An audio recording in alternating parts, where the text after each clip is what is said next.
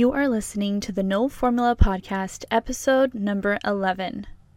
From quitting their jobs and surviving off peanut butter to getting over $500,000 in funding, Guillaume Hervé, Patrick Saint-Amand, and Jonathan Magoon founded Zetane, a better means to showcase AI work. After years of hard work, they recently moved into an office space and are excited to help more AI teams bring their projects to life. In this episode, the team discusses the technology they developed, how they validated the concept, and tips on how to get funding. Visit Zetane.com to find out how to work with Guillaume, Patrick, and Jonathan.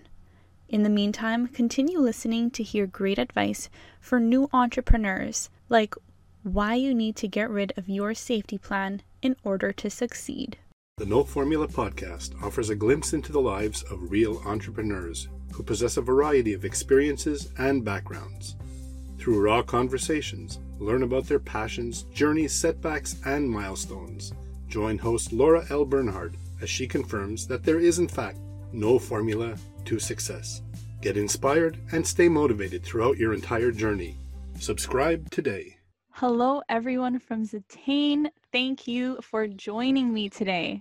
It's great to be here. Hi. Please. Hey.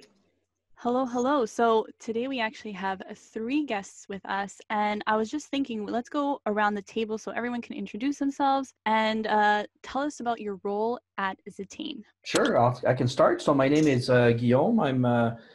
I'm the co-founder and CEO of Zetane. So in a typical startup, I guess the role of CEO kind of covers several things, not just sort of the business, but the finance and the admin and the sales and marketing aspects, trying to get all that organized, with the help of Jonathan and Patrick.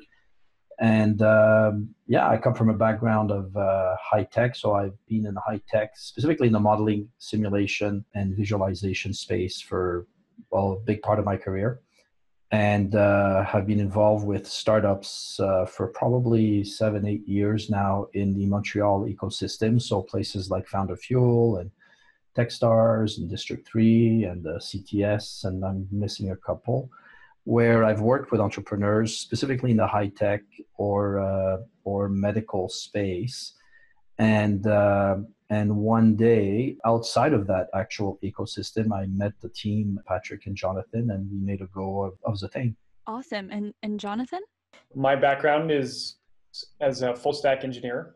So at Zetane, my title is the chief architect. And that means a lot of talking with customers, working on the product, and trying to deliver a great product that people get a lot of value out of. I've worked in startups for a few years now, and I went through Techstars Boulder back in 2016. So I'm familiar with a lot of their methodologies at my previous company. Before that, I was at a big company at Xerox. So I'm happy to be in a startup. Okay, and Patrick? Yeah, hi. So I'm the co-founder and CTO of Zetane. My background is pretty mathematical. I'd say I did a bachelor in maths and physics, and also went to the master, did computer science and mathematics. Then I went at the PhD level in category theory, which is abstractions of abstractions in mathematics. But really, this was my kind of academic life. On the side, all my spare time went to working on the foundations of mathematics. I was kind of looking for a way to represent all concepts with the same language. I realized that there was a lot of ways to do things and present things. I wanted to find those kind of atoms of concepts and build a unified language for mathematics and science. So I worked on that a few times overnight, and A math problem, right? Yeah, really math stuff, Patrick has called it his math problem before. Yeah, it is. Yeah, it can be seen as a problem sometimes, but it's getting better. And so I worked on that, and I came up with kind of a system, and I guess from then on, there's kind of a longer story, but if you want me to go on with this one, but Yeah, of course. Tell us some more. well, I mean, so with the language, I realized that it needed to be implemented, and because I realized it could be applied to 3D meshes, 3D objects, and different other domains. So I made a prototype. I programmed a prototype for this, and then that's kind of the pre-Zetane. And then I met Guillaume and John, and then we realized that we had something there that we could create like a universal engine.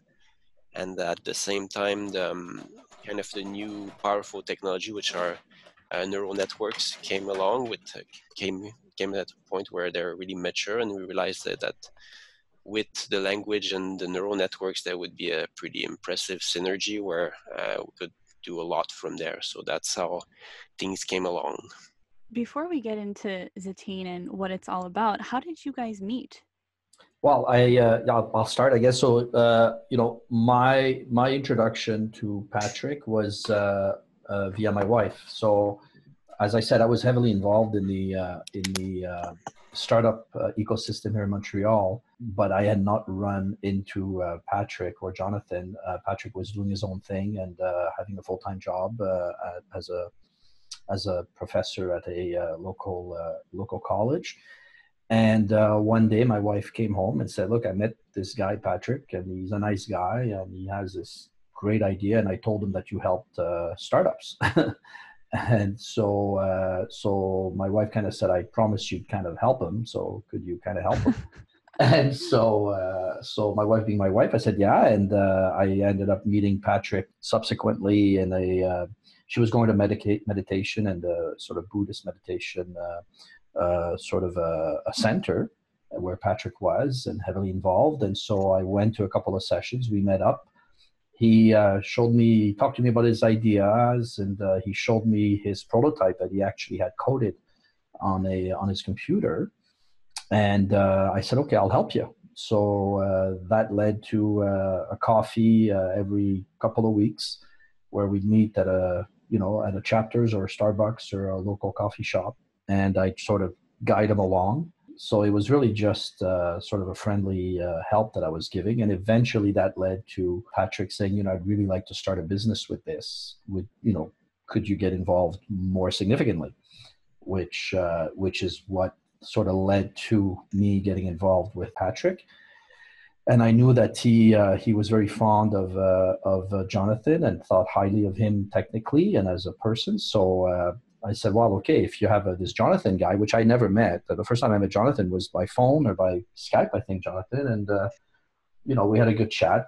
I felt that Jonathan was genuine and had good values. And, because I've seen so many startups and I've been involved on the investment side as well, in the world of VCs, venture caps, we always said that, you invest in the team first and in the technology second.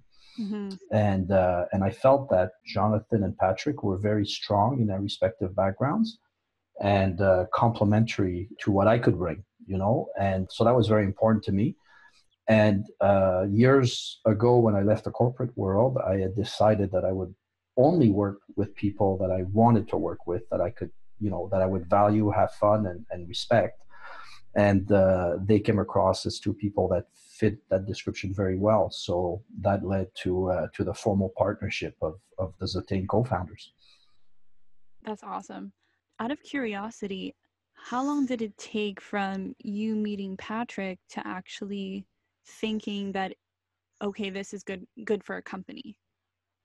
That's a good question. I would say that I think it was in two steps. The first step was getting a real sense of the technology, but more importantly, its application to real world problems. Mm-hmm. And Patrick is an extremely intelligent person who sees the world differently than you and I. I think he sees the world in 3D or maybe 4D for that matter. And so he was able. Very different. And so he was able to verbalize a vision well beyond just the engine. Mm-hmm. And so that appealed to me. And so the first thing I did is I introduced him to a very strong intellectual property firm here in Montreal that I knew well. And I said, let's validate that this technology really is different. So that let's not invest a lot of time and energy and effort only to find out that everybody else is doing it and you're infringing something. Yeah.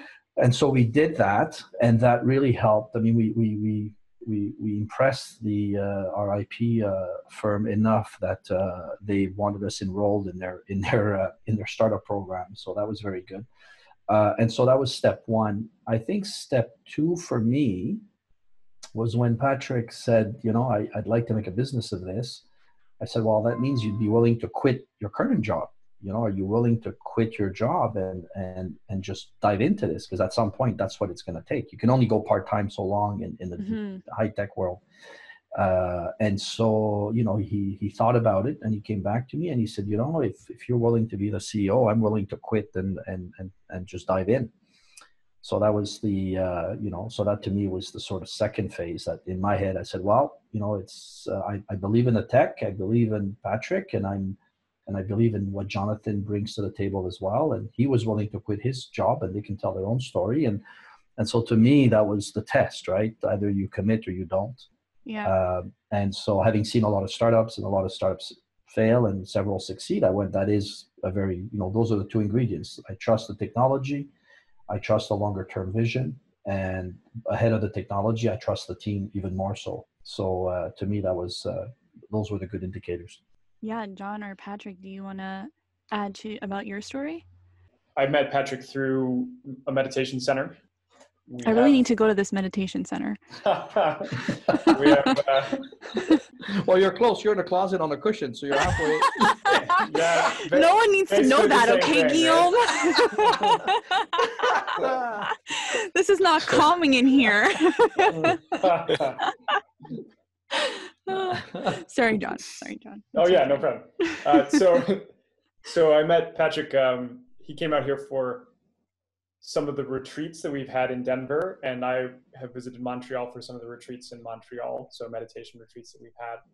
And when Patrick was out here, we started talking about math and technology, and he actually showed me the prototype as well, talked a little bit about the concepts behind what he was working on and what he was thinking about. It was really, really interesting to me.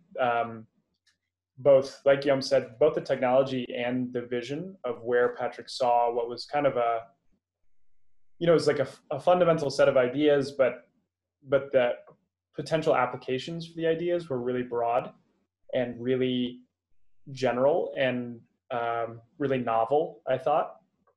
Seeing some of the stuff that the prototype could do, from just very simple implementation, for example, generating a series of fractals based on 2 or 3 rules that were repeated continuously and generating these like massive, fascinating structures from basically nothing. It was really cool to see. And then to talk about all the potential places where it could be applied was also really interesting. So Patrick and I kept talking about it. I also learned about Guillaume, how much value he was able to bring to the company. And at a certain point, like Guillaume said, we decided that to go all in on the project and not just do this thing where we work on nights and weekends, but actually put our chips on the table, I guess. So yeah. I know you guys have been working at this for a while, but when did you guys go all in? So I quit my full-time job in my last company in February of 2018. So almost exactly 2 years ago. Oh, I didn't realize it was that long, actually. Yeah, I think we were like for a couple, maybe 6-7 months. It was basically me and John working, and we had Omar part-time. Mm-hmm. And at some point, yeah, I had also quit my job, which is I was teaching, which is a really, really nice job. It's really fun teaching. Mm-hmm. But you cannot have both. You cannot have a fun startup and fun teaching. So that one of them had to go. And the thing is that I kind of have this thing that when I start something, I make sure I finish it. So I had starting this project. So to me, I had to finish it. And teaching is never finished. So that's okay. Yeah. Well, that's a great attitude to have. A lot of people don't finish their projects. So I'm asking this because it's all led up to what is Zetane today. And I want to ask you more about what is that? Zetane is, is a team of people now that is building what we believe to be, the first true software that provides, very transparent and accessible insights into machine learning and deep learning, and does so in based on the technology that's our own intellectual property. So it's what a lot of companies are referred to as a deep tech company in that sense. So, so that's what it is from a business perspective. I think from a values perspective, one of the things that we did very early on was to spend a lot of time talking about what's important to us for this business outside of the financials. Mm-hmm. Like how do we want to change the world, and how do we want to impact the world? And so we spent quite a bit of time on the values of the business around collaboration and trust and respect. So Zetane is also a lot of that. It's a lot of the values that we hire from. We always say we hire first the values and second the competencies. And we've built a team that's extremely, at least in my view, and the guys can chime in, but that's extremely collaborative, extremely fits very well together, diversified, but brings different things to the table. So yeah, it's a business, it's a tech, but it's also a group of people with very similar values and a lot of respect around each other's contributions. That's my 2 cents. Does anyone else want to add? Well, I'd say so when we hire, we always look for people that, there's a French word which is called débrouillard, which is resourceful.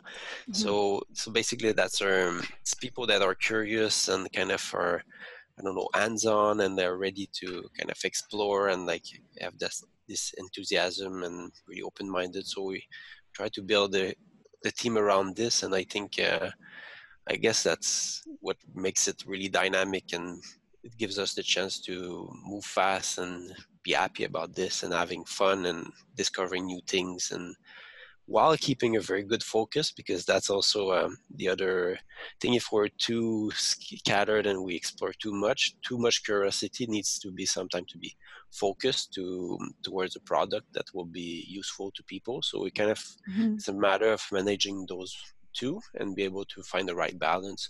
But I think at the source, it's the people and the interaction that will create something brilliant or something that works really well. And yeah. Just for everyone listening, I kind of want to go deeper into what Zetane offers. It's, and correct me if I'm wrong, please, it's a video imaging processor for AI, like machine learning? Close, but not close enough. Okay. So, damn it, yeah, I failed. So no, you've done a bit of it. You can tell you've done your homework. So because our tool is so visually compelling, Mm-hmm. a lot of people first impression is, oh, you're a visualization engine. You're able to give us great videos of what's happening in ML, but the platform is a lot deeper than that. So it's a software tool. Which allows you to visualize your machine learning models in a 3D environment, or a 3D workspace, as we like to call it. Mm-hmm. And so it allows you to launch any of your machine learning or any of your algorithms from your existing AI framework that people use in the industry today. Mm-hmm. And with 1 line or 2 line, you go from seeing your model in a bunch of lines of codes or libraries to seeing your model in a 3D object-oriented space, where all of a sudden everything makes a lot more sense. Everything is accessible. So we do away with what a lot of the industry is referring to as a black box problem. We allow through the machine, you're able to go inside the layers of a machine learning model and see everything that happens within it, the data going through it, the way the machine sees and learns and interprets that data and thinks about it, and then how it generates an output. And so it's really about opening up the black box to give developers the ability to do their work more effectively, because they see things they wouldn't see otherwise. So they're more efficient at debugging and optimization. We also, because the engine is so visually compelling, we create very, very high fidelity simulations that allows the AI experts to talk to the business experts or the domain experts, that have to bring the sort of real world view of whatever solution has to do. And so, which is a big problem in the industry, having the AI experts speak to the non-experts. So we are able to do that now through our platform. And the same platform, because you're able to tie the AI to the simulation, allows you to do significant QA, quality assurance of machine learning models before they get deployed into the real world, where if they're not properly QA'd, they can cause problems, as a lot of people know. And so, the general public out there has a fear, of AI, right? If you talk to the average person, they're fearful of AI. And so what we've done and what we're continuing to do is to open up AI, to make it more visible, to make it more accessible, so that people can trust what's actually going on before it enters the real world. So you're dealing with people who are already using AI. Correct. Okay. So that means, because I don't know, to me, I feel like there's a portion of every industry that are very hands-on and very into AI, but then there's also a large portion that haven't really kind of scoped it out yet. So what you just said, you may just made me really happy, because that is our target customer. Like, and John and Patrick can do a better job, but I'll just say, one thing is, for the people that have already created huge machine learning or AI departments, they've got all kinds of tools that they've actually either developed themselves or found on the open source, and they're putting it all together. Yeah. It may not be perfect, but it works. But what we're finding is you have a huge market space, which is all the other people, and they could be big companies, but they just don't have a mature or a big enough AI group yet. Yeah. And instead of reinventing everything and recreating everything, well, what we're saying is, part of that, just use the Zetane, because you'll save yourself a lot of work and a lot of effort. So our target customer is that group that small AI group, could be within a small, medium, or huge company, because we've seen all of them, that wants to scale up quickly and wants, easier to use and easier to learn toolkits, and that's where we come in. And I'll let Jonathan and Patrick add. I wanted to chime in on that one. There's some interesting parallels to what Patrick said about curiosity and focus, right? So I think a big piece of the tool is helping people understand what's going on in things that are complicated, but also comprehensible. So, if you think of Patrick's background as a professor who's explaining math, right? Math can be complicated, but it's explainable. And so there's a similar aspect of understanding that happens when you're using a debugger as a software engineer. You're trying to understand what's going wrong with your program. You're trying to understand how to improve it. You're trying to understand how to make it faster or better in some way. And then, something like a deep neural network or an AI model, they're complicated, but they're understandable, they're comprehensible, and they're especially understandable in kind of a three-dimensional way, in a visual way. When you start seeing the concepts in those places, in that kind of space, all of a sudden the concepts start to make a lot more sense a lot more quickly. And I can I'm speaking from personal experience here, because I didn't start as a machine learning developer. I don't have a PhD in statistics or mathematics. I have an undergraduate degree in philosophy. But seeing data move through a neural network in a visual way, seeing how the intermediate information changes based on what the model and what the algorithm is doing in a visual space, you understand it almost immediately. You start to comprehend, like, oh, okay, that's what you're talking about. Instead of like when you're looking at a series of mathematical symbols or a description of an algorithm with words, it can be really hard to understand what all the various characters mean and what they all indicate. But when you see it actually happening, you're like, oh, okay, that's really actually not that complicated. And people are kind of holding these concepts hostage behind a very set of specialized knowledge. So I mean, that's part of the vision to me in the company that Patrick really made really exciting to me was, let's take all these things that are challenging for people, but that are completely comprehensible, and let's unlock that door. Let's let more people get into this and understand what's going on and use it to accelerate their business or accelerate their own personal interests or their own personal projects or whatever. Yeah, that's awesome. Patrick, I don't know if you want to add something. Yeah, sure. So I guess in a few words, it's a MRI machine for neural networks.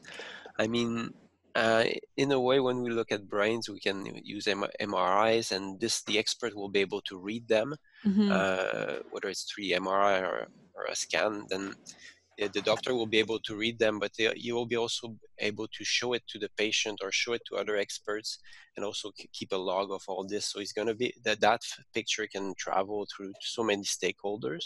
So we're doing the same thing for AI and neural networks, which in this case they're artificial brains, and so we're basically seeing them in real time. So we're taking an image of it, or a 3D image of those neural networks, and this allows us to share with different stakeholders, which is people that have never seen a neural network, or other experts, or the data scientists themselves.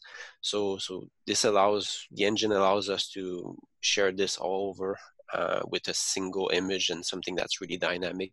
That's from one aspect. And also we have more than that MRIs can do. We can make those shareable unit really interactive, so that people can start interacting with them. So it's kind of interactive MRI for neural networks in a way. So that's so this way people are able to accelerate their development pipeline from the developer up to the product owner, up to the client that the product owner will be seeing. So we're really making this process agile. So that's our focus at the moment. You guys are making it very easy for people to use AI and then share what they found with everybody. If I understood correctly, right? Yeah, absolutely. Yes. So is it possible, and you don't have to mention any people that you're working with, but is it possible to give us a business case on how a end user would use Zetane?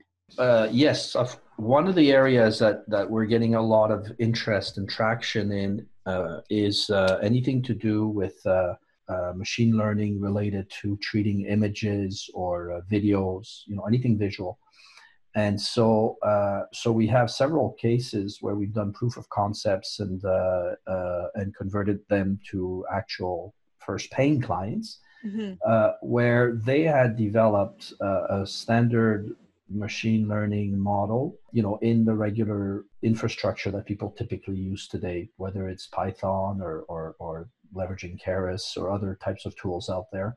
All these tools that I'm very familiar with. Yes. Yeah, right. So you've got believe me, there are a lot of them, and everybody has, right? Everybody that's has like the Amazon and the Facebook, right, of machine learning. Pretty well. Like you've got, you got 2-3 of the big ones, and then after that, a bunch of others. And so we had clients that basically said, is it possible that your technology, Zetane technology, is actually doing what you say it can do? And we said, yeah, of course, it's our software. We know it can. So, one example was a company that was looking at taking satellite images and interpreting what those satellite images were actually were in terms of what they were recognizing, and then labeling those images in terms of very specific, applications. So they were, in their case, taking pictures of roofs, but the roof picture from a satellite is a 2D image. And so you lose a lot of information. So the machine learning goes through that 2D image and tries to create a label. Is it a flat roof? Is it a slanted roof? Is it multifaceted? Is there an entrance on the roof? Is there a hole of some sort to if it's a flat accessible roof, et cetera, et cetera. And so they had done this algorithm. It was working to some degree, but they couldn't explain how it was actually working. And their client base needed to know how, and their developers wanted to know how, so they could optimize how accurate that algorithm was. And so they were able to launch Zetane, their model in Zetane. And as one of them said, we can finally see inside our model was the feedback. And what that meant was that they could see how the algorithm was working in real time. and how the images were being treated and interpreted, and each parts of the images given a weight, if you can imagine it that way, as to what was most important to decide as to what type of roof it was, you know. And so based on that, they were able to make more decisions and understand how to optimize their model better. But it went further than that. Apparently, I mean, this is them telling us the story. Then they took what they saw in Zetane, and these were the sort of director slash, group leader of the group.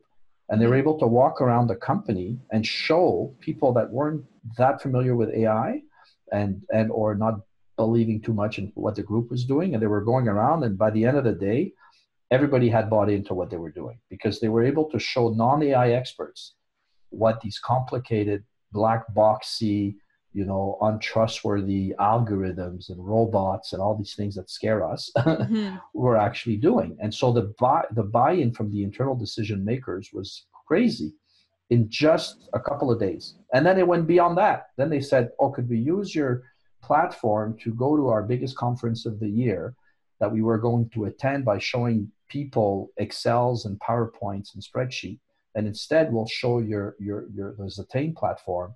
And we'll show our model, not in these complicated spreadsheets and graphs, but in a 3D environment that simulates the real world. So they did that, and the customer feedback was amazing. So in that one example, you can see the value prop, right? Yeah. One, the developers got a better handle of their model, and therefore make smarter decisions on how to optimize it and improve it. Then they were able to go inside the company and say, this is what we're doing. Can we get more funding and more support? And then they were able to say, now let's represent that business case to an external public of potential clients and show them why our idea, is a good one and worth considering. So that's the Zetane value prop right there. Okay, so out of curiosity, I'm going to ask what may come off as a not so smart question. Why were they using a satellite to identify roofs? Well, because so think of disaster relief. Okay. Think of disaster relief, and you're trying to send a helicopter somewhere in the middle of a disaster zone that may have been flooded or has any kinds of issues. And you're trying to decide, there are people on the roof, or I need to extract people and they're all on that roof. Can I land on the roof? Can I send somebody on that roof? And so, once you take, but all you have is a satellite image, because there's no other image. You're kind of in a disaster area. There's no communication, maybe. There's very little, internet, if any at all. And so now you have a lay of the land from a satellite, but you have to interpret it into a real world sort of human way as to, can I do something with that roof? And so that's one example. But you could see an example in a defense application where you're trying to land soldiers or remove soldiers from a dangerous area, and you want to know, can I land on the roof, or can I drop people on that roof? And so the use of satellite imagery is commonplace in the world of 3D and so on, but it's because images are 2D. You miss out on a lot of data, and if a human had to go through all the images, it would take forever. So what you do is you use machine learning to make a human decision, at exponentially faster. But because you're trusting the machine, you really, really, really want to make sure that you understand how the machine is making that decision, how that algorithm is making that decision, because you're making critical, operational decision based on that data. So that's just one example. And you're also mentioning industries that probably are already very much into AI more than other industries, probably, right? Like you said, defense, Yeah, but think of, so you can think, if you can do the same thing with, you're right. So if you can do the same thing with defense, that same 2D image could be an MRI from a medical machine, right? It could be a photo from a drone on a stadium or on a construction site to optimize operations there. So the concept of transportation, self-driving car, something like that, robotics, any of those types of industries. Yeah, because they're probably more into AI than, let's say, finance, right? Yeah, exactly. So now finance has a huge investment in AI because they're trying, but it's a different. But it's not modeling. It's not. That's right. It's a different approach. And, okay. And so Jonathan has conducted God, he's got to be near 30 or easily 40 one-on-one interviews with different people and companies to really hone in on some of their problems. Mm-hmm. And he can speak to it really, really well. Like he should jump in because he's got more insights on that than I do. Oh, okay. Jonathan, if you want to give us some examples from your interviews. Yeah, sure. I mean, I think what we found is that when the model or the algorithm that you're using has a high bar to pass for being trustable, then using Zetane is a valuable thing for you. So when I say trustable, I mean something that has high impact if there's a failure condition. So if you think about something like we mentioned, something like robotics, something like construction, defense, medicine. So that's one aspect of it, right? The high trust, and the other is visual. So in these cases, you know, humans, we have a kind of a natural understanding, or we have the ability of performing a human-based determination or judgment on what the neural network, what the algorithm should be outputting, because we understand the context of the situation, especially an expert who might work in one of these industries who's helping in the development of a machine learning model that's going to augment some internal process in the business. They can look at an image, or they can look at a situation, could be a 3D simulation, some kind of context, and they can understand what the network or what the algorithm should be predicting or should be telling you the answer is. And so in those situations, I mean, those people, not, you know, those experts and the people who are determining whether or not that model, that AI solution should be put into the real world, you know, they have a high bar for needing to understand why the model is making a certain kind of decision. And they need to be able to trust. I mean, if you think about, you know, the defense example or something, if you imagine in a simulation context of, you know, an operative or someone who's getting real-time information, and they need to make a decision now, or a doctor, right? They need to make a decision. They need to be able to understand why an algorithm or why an AI model is saying that this is the prediction, or this is what the course of action should be. And so it's really important in the development of the models that those people, the stakeholders, are involved in that process, and that the stakeholders are shown what the model is doing, so that they can say, okay, yeah, that makes sense, actually. Okay, so it seems like you know, the ML person, you're on the right track. So, I mean, we found this is where, you know, our engine can really help companies. And it's not just companies that are really experienced in AI. It's companies that are just getting started in AI. It's companies that are, you know, a little ways down the path. It's companies that have just heard about AI and are interested in understanding what's interesting about it. And so you know, those are places where an ML developer can take, you know, they can build a model, they can show what's happening to an expert or to a decision maker at the company or to a customer. And they can say, you know, does this look like it's doing the right thing to you? And they can get that feedback, and they can go and continue developing a better and more trustable model, so that they can eventually put that model into actual production and not just have it be a fun research project that the team does, but something that actually delivers value for their business. Yeah, I think I'm going to have to pass by your offices to come see what this model is. I want to see this in action. Yeah, for sure. Yeah, there's a lot of interesting versions of different AI models that you could see, and you kind of, when you see it happen in real time, when you see it in like a 3-dimensional space, you're like, oh, okay, that's what AI is. Yeah, it's like I want to have that moment, you know. I've been hearing about AI for years, and although I know a little bit about it, and I understand generally what you guys are telling me, I've never actually seen like a visual representation of it. So I'm interested in actually seeing that model.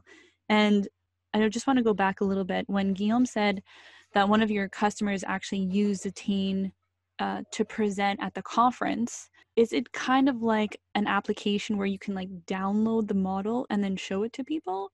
Or do you have to open Zetane in a computer, for example, and show the model? You would open the model in Zetane as within the engine itself, or you could take what you've built in Zetane and turn it into a distributable program that other people could then run.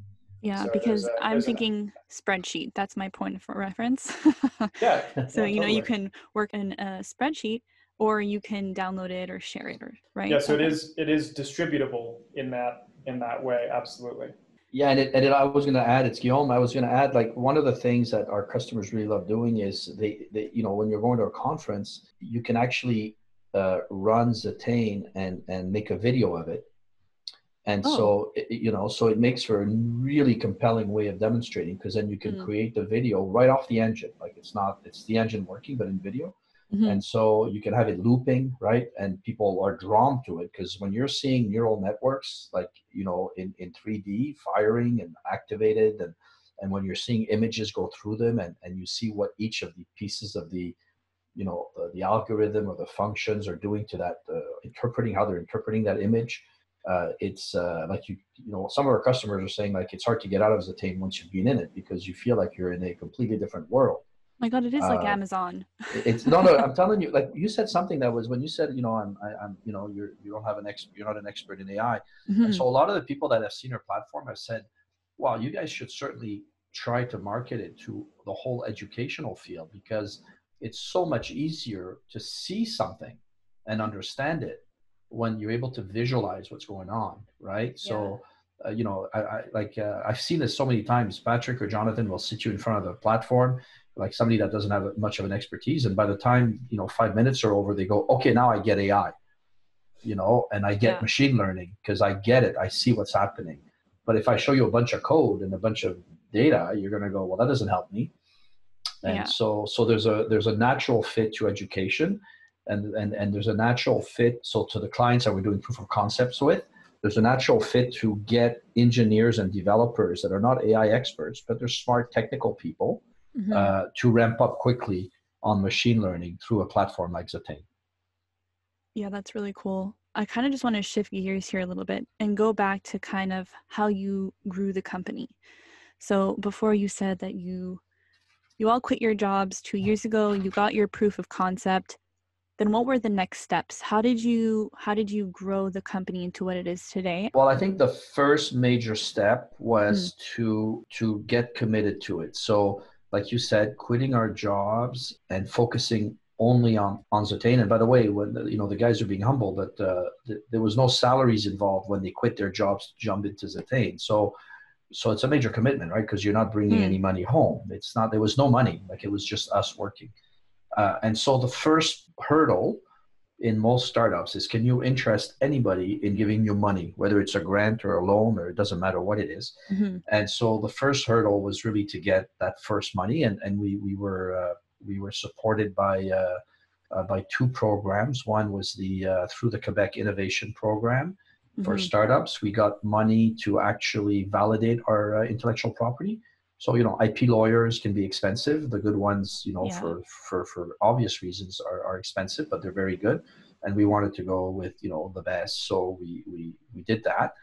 And so we were able to get funding to pay for that, to advance our IP along the way. And I'm talking about validating the IP, making sure that there was no infringement, making sure that we had a valid technology.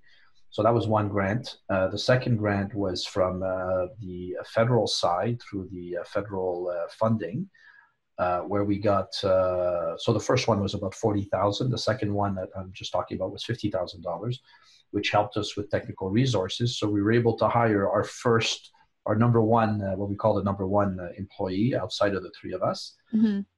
And so, with another complementary skill set. And it also allowed us to start paying, not much, but a little bit of salary to Jonathan and Patrick, because it had been several months. So they graduated from bread and water to mac and cheese. No, it's peanut butter. Peanut butter is the key. Peanut butter. Hey, improvement is improvement, right? Improvement, right?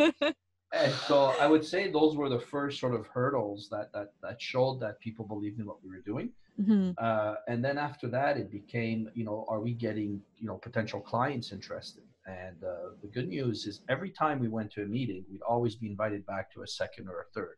And so that's always a good sign, right? It's not like Yeah. people look at you and say, get out of my office or you wasted my time, which you're always nervous about. Yeah. You know, I mean, even with my experience, you're going in there going, I don't want to waste people's time, right? And so we had very good listening from people that were either experts at what they were doing in AI or, you know, people that wanted to get into AI. We always got invited back. So that was sort of the second, you know, real test, right? We're not wasting our time. There is a need.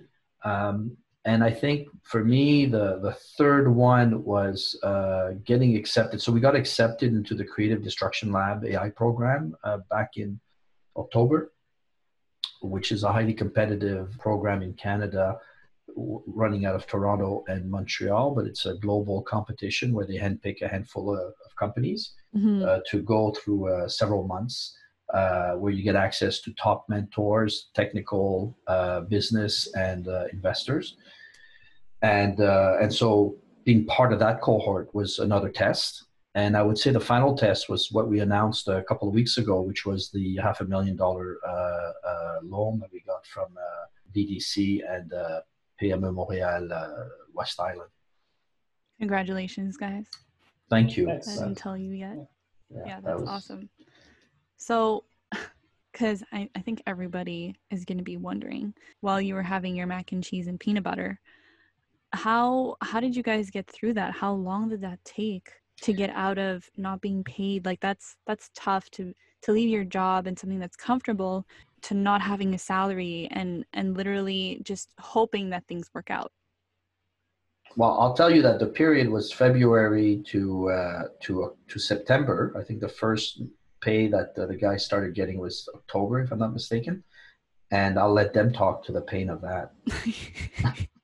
Yeah, Yep. I mean, for me, it's like a very necessary pain, right? Like people would say, you want to be hungry, right? Like literally. Well, that's very literal. Right? Like, you know, if you're not able to figure out how to generate money, I mean, you're not a business, you're a nice hobby, a nice stressful hobby, I guess. But, you know, it's like your whole goal is building something that provides value for people. And then in return, you know, that value can come back to you in some ways as not macaroni, right? You know, it's it's like, you know, there's no like back padding for starting a company, right? Like, because you just saying, oh, you know, like I founded something, I'm an entrepreneur, like doesn't mean anything. You haven't done anything. And so well, there's also like one thing that we have to really say is that we have really, really supportive wives and family. Oh yeah, that's true. So, I mean, my wife has been like incredibly supportive in every step of the way, and so from that point of view, like that's why I could go for the peanut butter and not just like you know, water. And salt. I think every entrepreneur kind of has that fear when they make the jump. So they're probably wondering like, oh, I'm in a similar situation. At what point do I consider leaving my comfort zone and actually focusing full time on the business that I want to grow? You know, I've seen other people say kind of like, you know, and I kind of agree with this, which is if you're just doing it as a part-time thing, right? You always have this in your mind. It's like you always have an escape, and you've always got this out of like, well, you know, if the company doesn't work, you know, I'm applying to grad school, you know, whatever, like that kind of that thing in your mind where you're like, you have this backup plan, and like to me, it's like if you really want to be successful, you got to throw that backup plan away, and you got to fully, you have to feel the pain of if this thing goes down, like there is no backup plan. Maybe that's not like the most strategic or personally smart thing, but if there's something you believe in, and you have to go all the way. Yeah, you're going to give it your all. So I kind of want to get into more detail about the funding. How did you know that these funds were available for your specific industry and what you were working on? And if so, how does one go about getting funding for their business? Yeah. So, I mean, yeah, the fact that I was involved in the ecosystem for years, I certainly knew where the money was. Mm-hmm. And I think one of the challenges that a lot of young entrepreneurs have is they get sort of directed in too many directions as to how to get funding. Mm-hmm. Um, and you know, beyond money, I've always said this to my team here. You know, when we talk with Patrick and Jonathan, and I certainly say it to all the teams I've coached. You know, beyond money, it's your time that's your most valuable resource, because you know you can always survive on bread and water, but you only have so many hours in a day. And Mm-hmm. so where you spend that time as an entrepreneur is crucial to your ability to survive. And so, you know, finding the different sources of funding was an important part of that. Now, the other mistake, so we were able to focus on two or three. Like I said, we knew that I knew there were programs around IP, and Patrick had done some work there as well. So we were able to convince him that this was you know, a worthwhile company, because this was early. I mean, we were, in fact, at that point, I don't even think we had just quit. So I mean, we were just early days, Mm-hmm. and we were able to convince, you know, people with our team that we were a credible team with a credible IP, and we needed that money to secure that IP in Quebec. So that was one thing. In parallel, you know, you always try to have two or three avenues of funding, because you don't know which one's going to come in. So don't put all your eggs in one basket. So we had two or three different viable funding approaches, and the one that kicked in were the ones that I talked about. Mm-hmm. And so that was part of it. The other thing is there's two things, right? There's knowing which funding to go and get, and then there's selling your story. And the story of each fund is very different. You know, when you're, and I don't want to use the word pitching because it's not necessarily a pitch, but when you're trying to secure a fund from a Quebec, provincial sort of a funding group, you Mm-hmm. have to present something that's appealing to Quebec. You know, that is true because it's your story, but is relevant to Quebec. When you're pitching to, more of a federal funding group, you have to pitch slightly differently because you're trying to create the value proposition that resonates with them. More recently, when we secured the PME Montréal and the BDC money, well, you know, their raison d'etre, their reason for being is different than the other two. So you've got Mm-hmm. to understand what that is and present that story accordingly. And so to me, it's a progressive. It's pick your battles, have a couple of parallel paths, but more importantly, adapt your story to each of those funding agencies.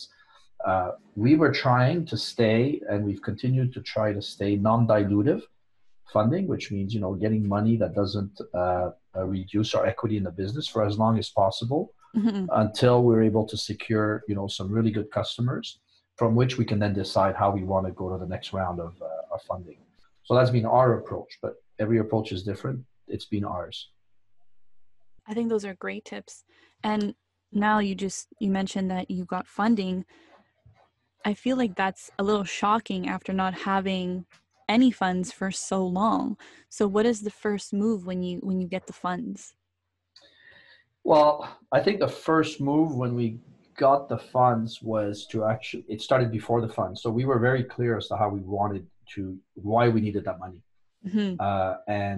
And we had a couple of discussions, the three of us, around, you know, it's always around, do I need more tech people or do I need more sales, marketing, business development people, right? Like ultimately, at what point do you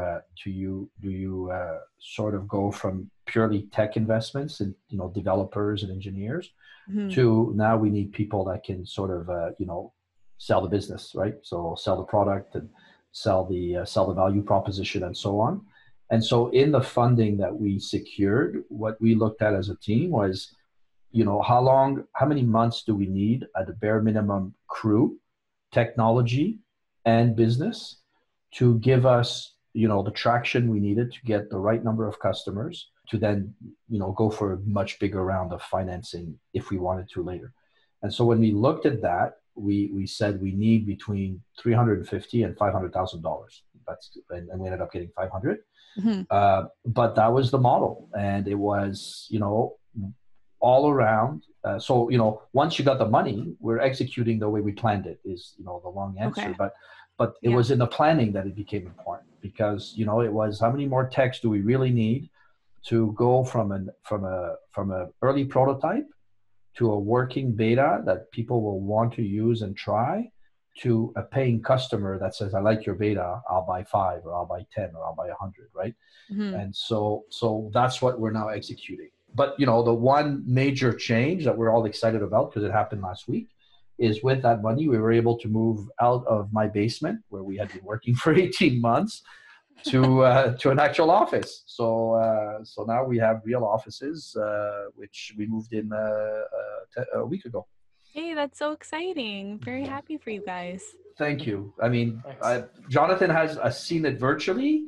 He saw he knows where it was because we visited when he was here, but he'll be here shortly. Patrick, Patrick, you can talk about it. You've been enjoying I mean, there's windows. And,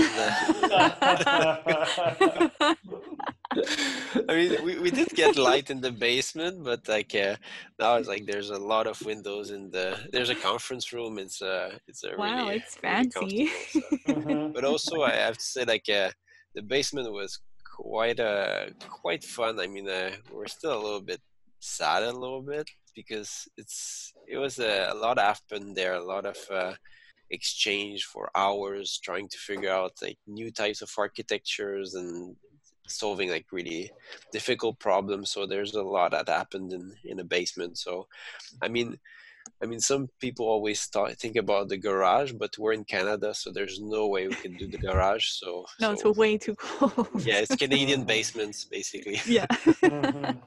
But so anecdote just for laugh. So a lot of startups out there make the mistake of they rent offices way too early, right? So that costs money, right? You got the rent. It's not just the rent. There's things that go around the rent. Yeah, like all the snacks, and all peanut the butter. Snacks, the peanut butter that gets out of control. There's the wire, the internet. There's all kinds of things that come with an office. And so at one point, after having spent too many meetings in cafes and Starbucks and places like that, we knew we needed a place to work, and Patrick really felt passionate about that. So I said, well, you know what, we can work out of my garage. Because I have a 2-car garage. So I said, I'll get all the cars out. I'll lock down the automatic doors. Mm-hmm. And I have a bit of a heater in there, and we can throw a carpet on the cement floor, and it'll do. And so Patrick was like, yeah, maybe. And so after a few weeks of running that, and I said, we'll get some shelves and I'll get a couple of desks, and it'll be like, like Bill Gates and Steve Jobs and all these people. We will start out of a garage. And he goes, well, this is not California. This is Montreal. And so, the garage would have been way too cold. Yeah, so it's not the same. I'm sorry. It's not the same, right? So it became the basement. We upgraded to the basement. But now you can never leave that house. You know that, right? All of Patrick's memories are in there. Yeah. Oh, there's a lot in there. You're absolutely right. Yeah. We had Jonathan has stayed at the house. He was living and work when he visits. He stays partly at the house, which the basement has a guest room, so he's literally sleeping in his office. Yeah, yeah. It's like you live above your shop, right? Yeah. Like you wake up. I wake up and I open the door and I'm at the office. Right? So much convenience in that, though. Yeah, you guys are so not impressed. You're like, yeah. I mean, they say like work-life balance, but like if your life is you live in your office, it's kind of difficult to maintain something like that. Yeah. Hey, but you guys got out of that now. I have no complaints. Yeah. Now you guys are moving forward. This is big stuff now. Yeah, it is.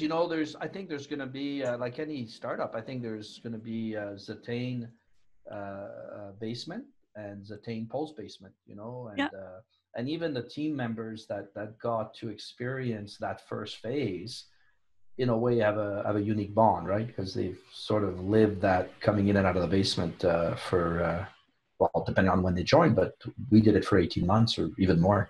Mm-hmm. And I'm curious, how did you guys come up with the name Zetane?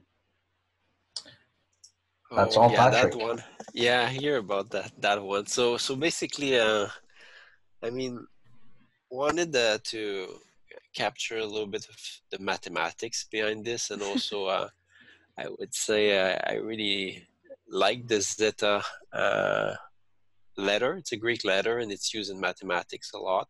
Mhm. And I wanted to kind of bring in some kind of like some energy to that letter. So I kind of used the ending, which is like methane, butane, and I added that to zeta, so which makes zetane, which is a kind of a new type of fuel that's for the future. And yeah, Oh, so yeah. very clever. I like it. This is an example of Patrick seeing the world in a different way than the rest of us, right? Like I once see he it though. explains it, you're like, oh, that completely makes sense. Like Yeah. it's like math, but with like an energetic, An a energetic fire twist. to it, Yeah. right? Yeah, Yeah, absolutely. It's like gas. Yeah. Yeah.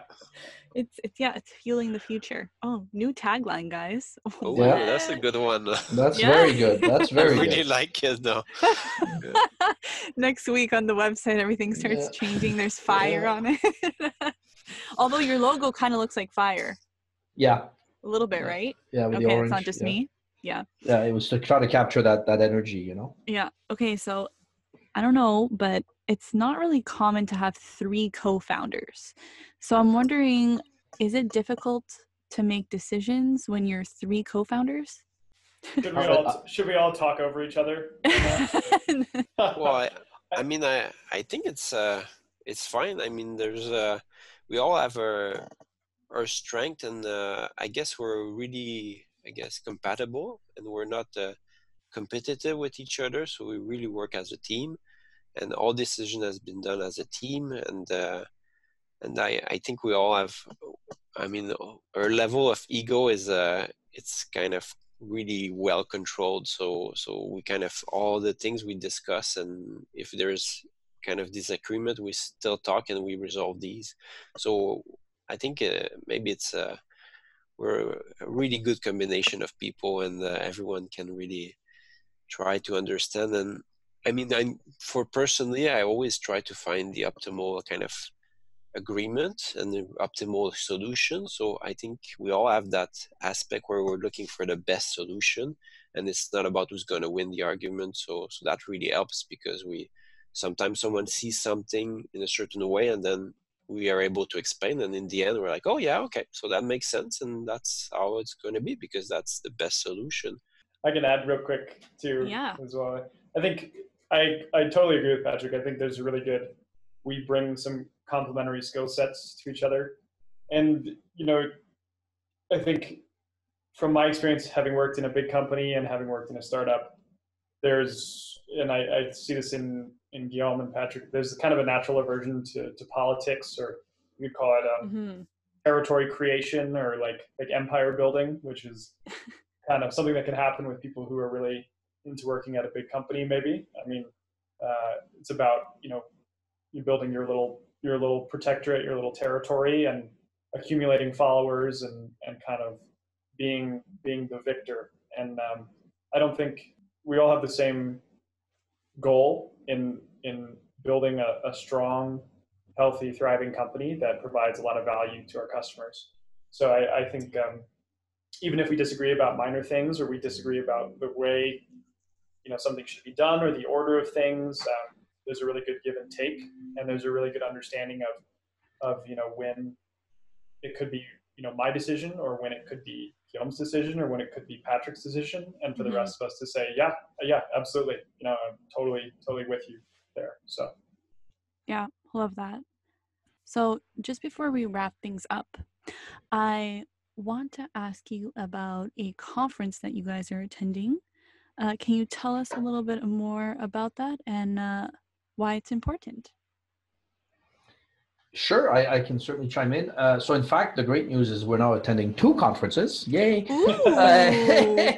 And so NVIDIA, which is a well-known company in terms of the computer chips and the high-tech domain, has probably what is the most important, biggest business-oriented AI conference in the world, which is GTC 2020, which happens to be in San Jose, third week of March, where you're really exposed to, all of the companies that work in the machine learning, deep learning space.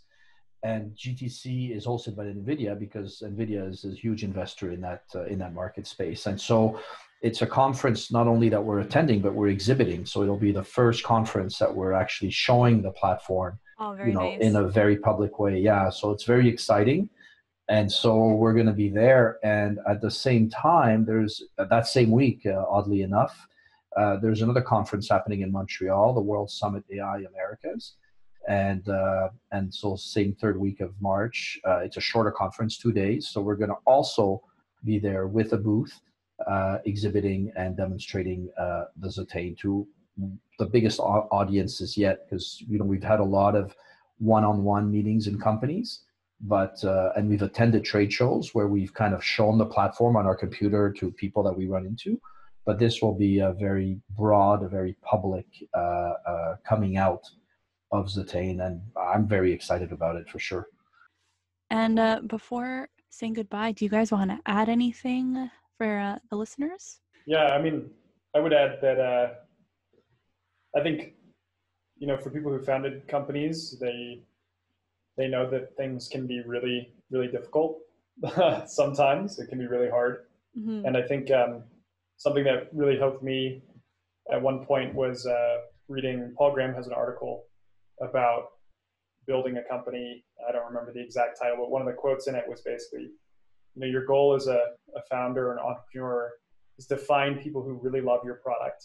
Build a product that people really love. And even if you just find one of those people, then if you find one person who really loves your product, then all you've got something, and all you have to do is find more of those same people, basically. So mm-hmm. I don't know, for whatever reason, that helped me a lot in this. The world is so huge, and that there's a lot of competition, and sometimes you can feel like, who's going to use this? If you find just one or a couple people, and we did, we found some people who are really, really excited about what we were doing, and then it's just like, okay, now it's like some life for you to see, like, okay, I can see how this is something that people can get really excited about, how people will really love. You start to see other people who aren't founders of your company be really excited about what you're working on, and it's really then it's just about finding more of those people. Yeah. Anyone else?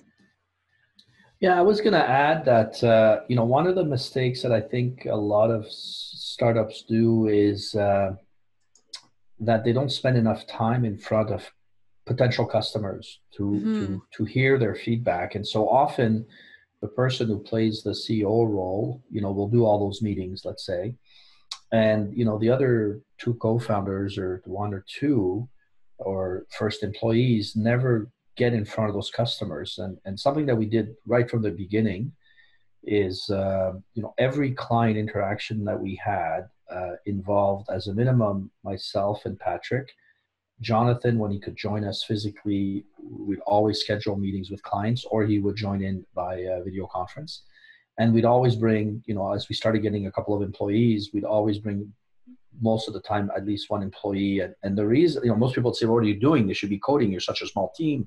Your CTO should be doing tech, and your, developer should be developing. But we felt that it was really important to get everyone to hear when a customer tells you, I like this and I don't like that. It's nice, but it's cool, but all the yeah buts that you need to hear. And it's one thing to translate it, myself or to somebody else, but when you hear it and when you're exposed to it, it brings a whole other level of client intimacy and I think perspective. And I think that's helped us because our whole team, like the developers that we have all participated in different meetings, not all of them at the same time, but in different meetings. So they know what it's like when we're in front of clients, demoing something or trying to understand their needs. They have a feeling for what that looks like, and it makes, the work that much more relevant to them. And it creates a sense, I think, urgency and engagement. So I think that's a mistake that often, or something that's overlooked is the importance to expose your team to these client meetings when you can. Yeah, I think that's a great piece of advice. Patrick, do you want to add anything? Well, yeah, sure. So I think at startup is about, it's really about having courage and learning to develop even more courage. It's quite an adventure, but yeah, it's about courage, and along the way you'll need more courage, and then at the end there's success, or developing even more courage. So yeah, It's one or the other, right? Yeah. Well, thank you so much for talking to me today, and it was very interesting to learn about your journey. So thank you so much. Thank you so much. Yeah, thank you. Yeah, thanks for being interested and for listening. Thank you so much for taking the time, Laura. Really important for us. What I love about this story is that I feel like I got to interview the founders at a time where they're in the middle of this turning point. They just got funding and they're about to take some major steps to launch their product into the public eye. So I'm very much looking forward to seeing what they accomplish. And for everyone who's listening, thank you very much. Until next week.